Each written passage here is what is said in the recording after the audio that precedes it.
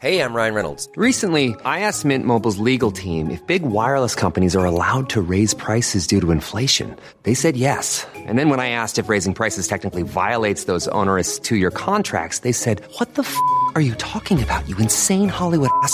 So to recap, we're cutting the price of Mint Unlimited from $30 a month to just $15 a month. Give it a try at mintmobile.com/switch. $45 up front for 3 months plus taxes and fees. Promo rate for new customers for limited time. Unlimited more than 40 gigabytes per month. Slows full terms at mintmobile.com. All right, welcome into another edition of Managing Expectations. It's a special episode. It's a Monday. It's not the normal Wednesday or Thursday or whenever the hell I get around to it. It's special because the 2022 regular season is over in MLS. Decision day came and went. 14 teams are out, and the playoffs start next week. But the reason we're here today on a Monday, very special, is to go over the awards ballot. I figured this was a good place to explain my ballot and kind of reflect on the main characters of the 2022 MLS season. Ballots were open as of last week. I have kind of a personal rule that I won't ever file my official ballot until after decision day. It's open until 5 p.m. Eastern on Monday. That's kind of the ritual that I've done because I think that you should, be including all 34 games, not filing a little early. Somebody like, Daniel Gazdag, Brenner, they had big days that I could have factored into best 11 or whatever. But hey, I think that it's just good form to wait until the end of the season. After I kind of go through all that, I'm going to give you some cliff notes on the offseason stories you should be paying attention to this week and next. Remember, 14 of the 28 teams, or 15 to 29 if you count St. Louis, are officially into offseason mode. A good handful of them have been in offseason mode for the better part of a month.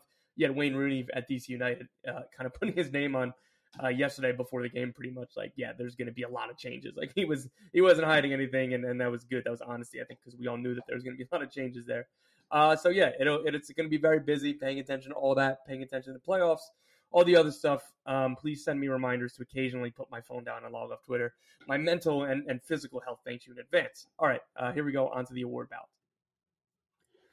My award ballot for the 2022 MLS MVP, I voted Hani Mukhtar of Nashville SC.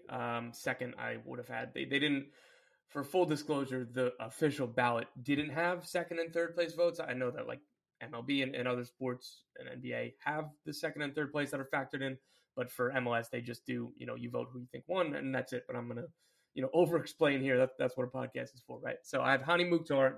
He got my vote. Second would have been Sebastian Driussi at Austin, and third would have been Daniel Gazdag at Philly.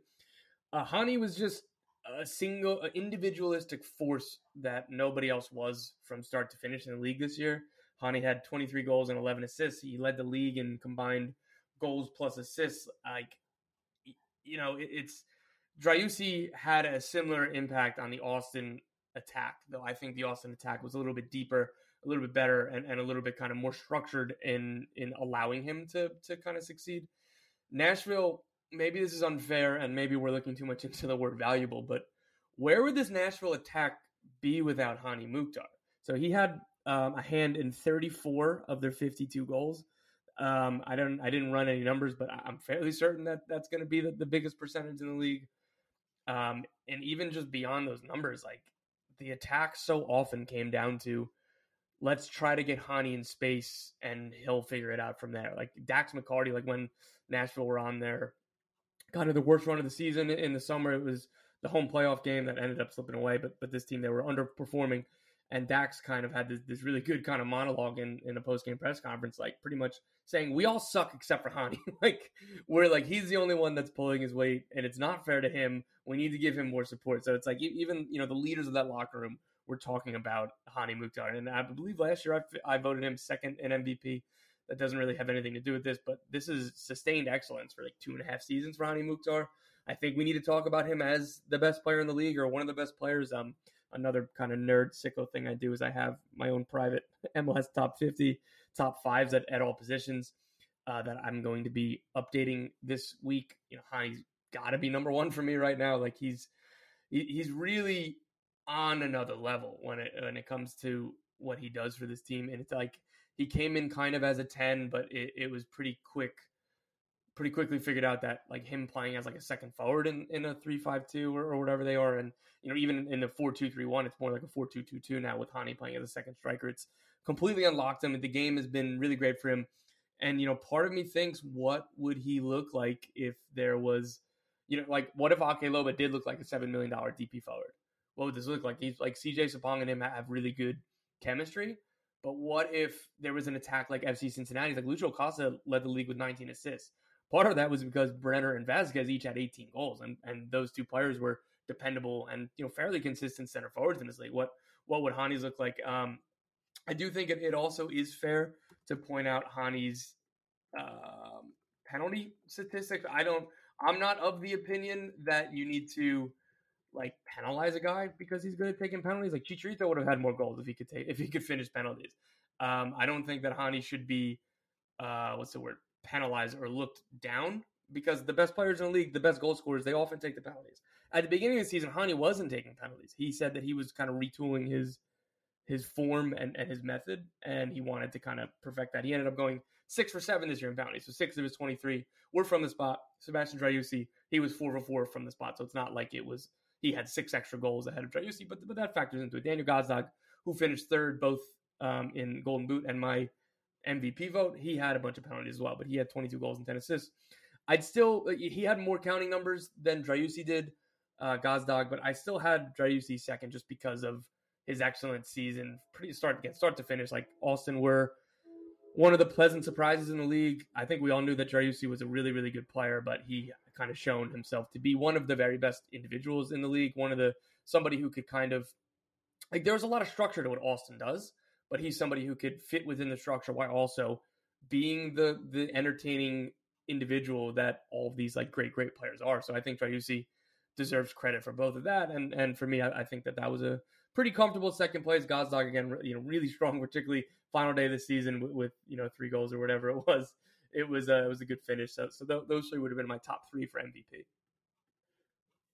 Defensive Player of the Year was a difficult one because it was numerous players from the same team. It was difficult to separate the Philadelphia Union defensive trio and Jack Elliott just because of restrictions to who gets nominated or not. Jack Elliott wasn't even nominated. So it was, for me, I voted Jacob Glesnes first. Jack Elliott, even though he wasn't on the ballot, I voted him second. Then Alexander Cowan's third. I know a lot of people gave Kai Wagner, and a lot of people will give Kai Wagner his love. I do agree that it's a defensive award, but attacking output should play a role. It shouldn't be the biggest point, but it should count, right? Part of a modern defender is their ability to attack. One of the reasons why Alex Cowens was so valuable is the way that he progressed the ball in that NYCFC defense, particularly when they went to a back 3 and he was really kind of stepping forward more and more. And Jack Elliott, he is a good passer, and Glesnes for the things that he does kind of on the ball. But for me, it was really splitting hairs, particularly Glesnes, Elliott, Wagner, Collins. I kind of deferred to sources on this. I reached out to some people at Philly that I really respect and know more than me. And then granted, it's a low bar to know more than me, particularly about being on the inside of this with these guys. And I reached out to a few people, and the general consensus was Jacob Glesnes. And I kind of asked for why him over Elliott, what separates them. I know it's really tough. It's probably like picking between asking somebody to pick their favorite kid when it comes to these guys. I know that Philly would hope for all of these defenders to get the praise and the awards that they deserve, but I was kind of told the way that Glesnes organizes the back line shouldn't be overlooked. I know that their lives are a little bit easier when you have the security blanket of Andre Blake behind you, who we'll get to in a minute, and when you have Jose Martinez, who I believe is still probably the best defensive mid in the league. When you have that structure around you, it's very helpful, but what Glesnes does that we probably don't always notice, the organizational stuff, the positional stuff, that it's really difficult to quantify what defenders do. So often this award comes down to just pick the best defender from the best defense or something like that. Walker Zimmerman was pretty dominant the past 2 years. I thought he was pretty easy. This year is a bit more difficult. And again, I went with Glesnes because of talking to sources and, them pointing to him. But, this was the best defense in the league until they gave up 4 goals to Charlotte. They had a chance at being one of the top 3 most stingy defenses in league history, while also they led the league in goals scored and they had the fewest goals against. It's really incredible what the Philadelphia Union did this year. So you're going to hear their names a lot on the rest of this podcast. But that's why I went Jacob Glesnes for Defender of the Year. Sticking with the Philly theme, Goalkeeper of the Year, I went with Andre Blake. Look, Georgi Petrovic was my second vote. I heard a lot of people saying that, maybe if he played another 1,000 minutes, he would have been the goalkeeper of the year. A popular frame has been Andre Blake is getting the 2020 goalkeeper of the year vote, but I think Georgi Petrovic is the best goalkeeper in the league. I understand that opinion. I think that I'd be really surprised if Andre Blake didn't win this just because of the success that they had and how deserving he was. Georgi Petrovic has obviously been phenomenal. I'd like to see it for a little bit longer before I declare him better than Andre Blake. Even like Andre Blake had a down year a few years ago. Like I'm hesitant to call somebody the best in the league in general without some longevity. So Andre Blake should win goalkeeper of the year, and he should be kind of viewed as the best goalie in the league. Petrovic had a better, goals minus goals expected, whatever the technical term from American soccer analysis is. It's pretty much that he concedes a lot fewer goals than you'd expect based on his shot stopping ability. Part of that was buoyed because he saved 4 penalties, and when your team concedes 12 penalties while you're in goal, the expected goals against goes way up. So there was a lot more room. They faced a ton more shots than the Philadelphia Union. That defense was really struggling. That's why they didn't make the playoffs this year, even as the attack felt it throughout the year. So that's a long-winded way of saying I think that Petrovic had a phenomenal year, and it was really impressive how quickly he found form in debuting in a new league, all that stuff, coming from the Serbian league. Bruce Arena said that the connection kind of came through an agent. I was talking to more people at the club that they spotted Petrovic from data, and it turns out they had a good relationship with an agent over there in Serbia. And Bruce gave a funny quote of he was probably one of the easier players we've ever signed because it didn't take me more than 3 minutes watching his videos to say, okay, I think we need to go sign him. So that was pretty funny. But maybe if Blake was in that situation, he would have had a similar goals against minus expected goals against. Who knows? I think pretty comfortably, pretty easily, Andre Blake going to be goal of the year. Jim Curtin was doing his best to petition for him to be MVP. That's not going to happen. I know he's not going to be anywhere near the ballot, but I respect the campaigning regardless. So yeah, Andre Blake. And then Ilja Ivicic in Portland, quietly a really, really good year. He was brought in a few years ago to be the starter, and then Steve Clark kind of kept that job. Ivicic had a couple injuries, one of which I think the club didn't know about, and that led to some legality with the team he was signed from. But he wasn't starting for a couple years, and there was no 100% guarantee he was going to be the starter this year. And he was really, really good. I'm looking forward to seeing what he can do next year. But so, yeah, Ivicic, if they asked me for a top 3, he would have been third. But Andre Blake, I think, is going to run away with this award. But Georgi Petrovic, here's a good transition, fear not. MLS Newcomer of the Year.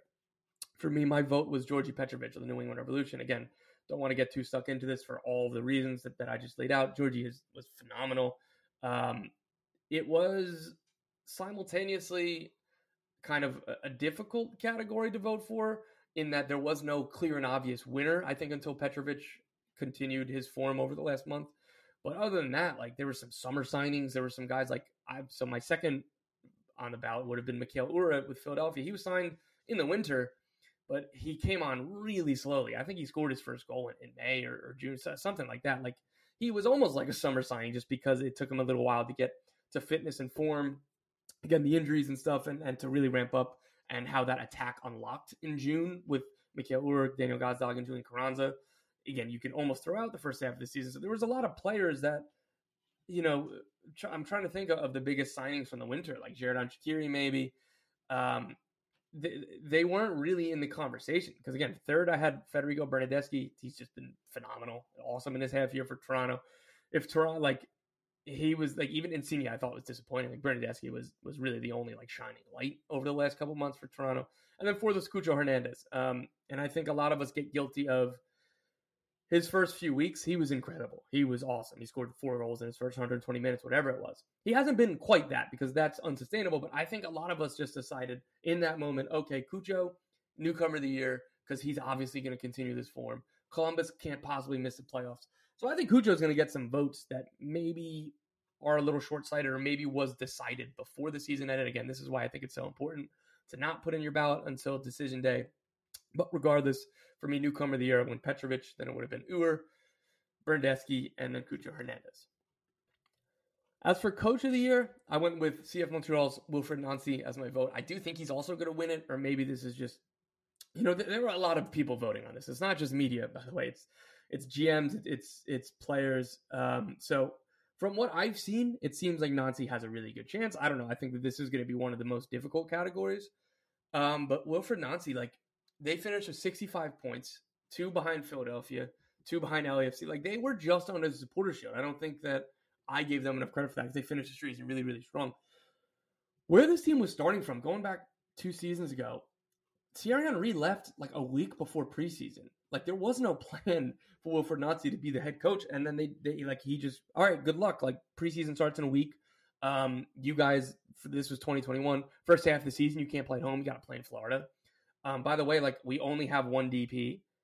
We don't have a huge payroll. Like, there was so many things, like, where they struggle with, they get the RSL treatment or the Dallas treatment of, maybe they're overlooked for national TV games. They're in French-speaking Canada. Like, it's all these things that are stacked against them. For all these awards come with narratives.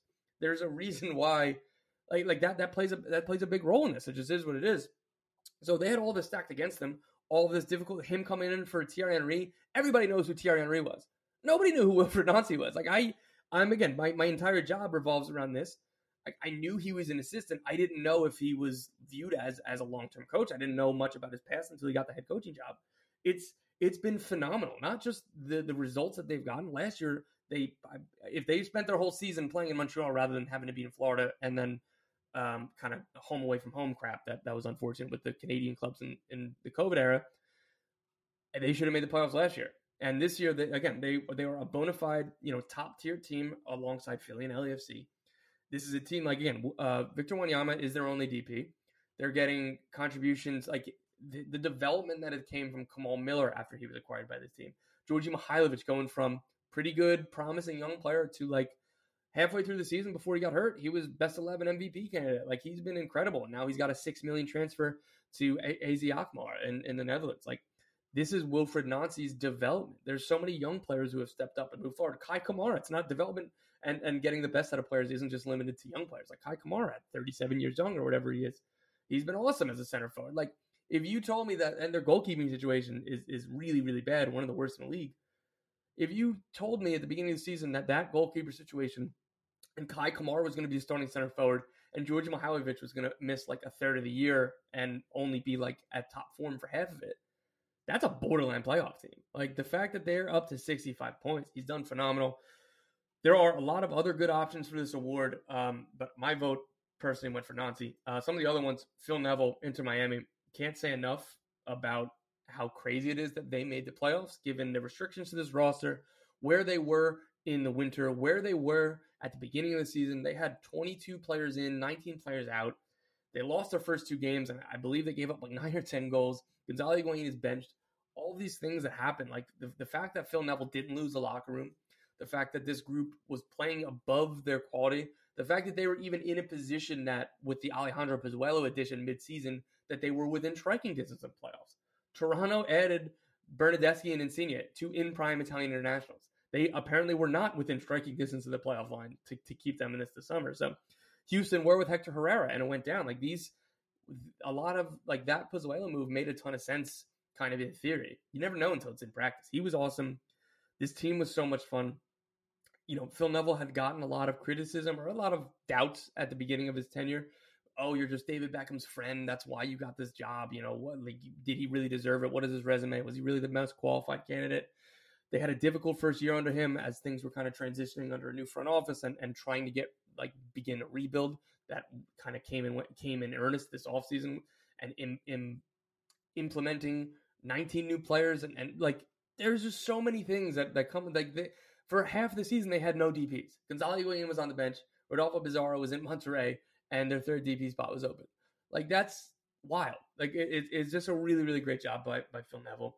Similar goes for Pat Noonan. Like, Cincinnati didn't add that many players from a team that finished bottom of the league 3 straight years and a culture of losing. How quickly that they turned things around. Obi Nwobodo wasn't brought in until, what was it, like April or May? Junior Moreno wasn't there until March. Like, they started the season with like 1 or 2 additions, including like Ray Gaddis, who at his age came out of retirement. Like, the idea when he was signed was like, all right, this will be like a locker room guy. We need to revamp the culture. There wasn't that many. Like, Lucho Acosta, Brenner, and Vasquez were all on the team last year. Like Miazga midseason, like that's when Wobodo and Miazga came in midseason. That's when it was like, oh my God, like this team might be pretty good. But still, like, look at that roster, man. Like what Pat Noonan has done in the first year at Cincinnati was really incredible. Again, I don't think he's going to win Coach of the Year. Like he should be within this conversation for second or third with Phil Neville, I think. And then the other one, obviously, they won the Supporters Shield. Steve Cherundolo, first year head coach at LAFC. They weren't like they were overwhelming, but not the same way that like 2019 LAFC was. Like they had a lot of players contributing. Carlos Vela wasn't like they didn't have any like top tier elite kind of attacking like outputs. You look at the team, like they have a ton of talent, obviously, but you know, Carlos Vela was like 12 goals, 11 assists, I believe. Chicho Arango had a good goal tally, but was kind of, you know, maligned from Cherundolo himself about maybe off the ball stuff. Whatever it was, it wasn't like an obvious, oh my God, this is a superstar like Vela in 2019, right? Like, so this team, again, was really good.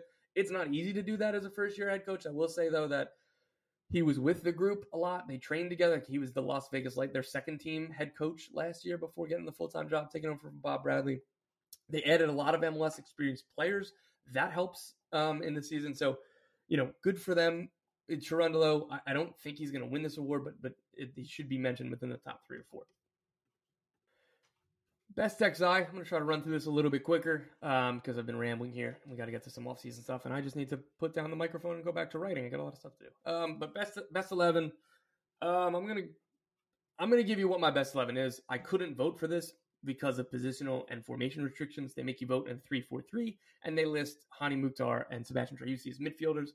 And I don't think that hey, this is my podcast. I'm going to do my best 11, not the one that kind of went on the ballot. So expect some surprises when it comes to best 11 voting. For me, I believe that it should resemble something like a team that could play a game. I don't go 100% hard and fast with that. Like there was one year I was trying to force in a right back to make it like a 4-3-3. And then I was like, wait a minute, am I really going to put like a pretty good right back away, like take off an MVP candidate to make this happen? So it'll be different in some years, but generally speaking, I try to adhere to a real life formation. And I think I did pretty good here. I feel pretty good about it.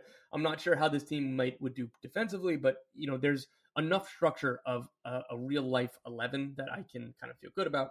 So we'll start with Andre Blake in goal. Obviously, if I voted him for goalkeeper of the year. Back 4, right back DeAndre Yedlin, center back Jacob Lesnes, center back Alexander Collins, left back Kai Wagner. It was difficult to put Collins ahead of Elliott. I went back and forth on that. I would have felt weird about having a whole, 5 Philly players be like 45% of this from one team for a team that didn't even technically win the Shield. So my back 4 again, Yedlin, Lesnes, Collins, Wagner.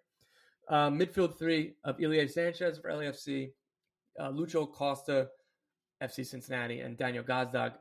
Acosta was the assist king this year in MLS with 19 assists. He also had 10 goals. This is in 2,500 minutes. Like I'm not going to do the quick math off the top of my head, but better than a goal contribution every 90 minutes. He was so important to what they did. He was a leader too, as well. Like his maturity. I don't know what he was like as a leader. His role in DC wasn't to be a leader like it is here at Cincinnati. So I think that he deserves a ton of credit as well. And Daniel Gazdag, we already talked about him with 22 goals and 10 assists. Again, like if you wanted to be annoying about, all right, like, well, that's too many attacking midfielders and you're going to have a front 3. Like, well, would we drop Gazdag, who I had third in my MVP vote from best 11 just to get, a box-to-box midfielder in there? I didn't think that was realistic. Then the front 3, Hani Mukhtar, Sebastian Driussi playing underneath Jesus Ferreira. Again, you could quibble about no real wingers. Maybe we could call it a 4-4-2 type diamond, 4-3-2-1 type, something like that. But I think that those 11 players best represented, like the main characters in MLS this year. So that came down to 4 players from Philly, 1 from LAFC, 1 from Cincy, 1 from Miami, 1 from NYCFC, 1 from Dallas, and 1 from Austin. Again, I feel very good about this 11.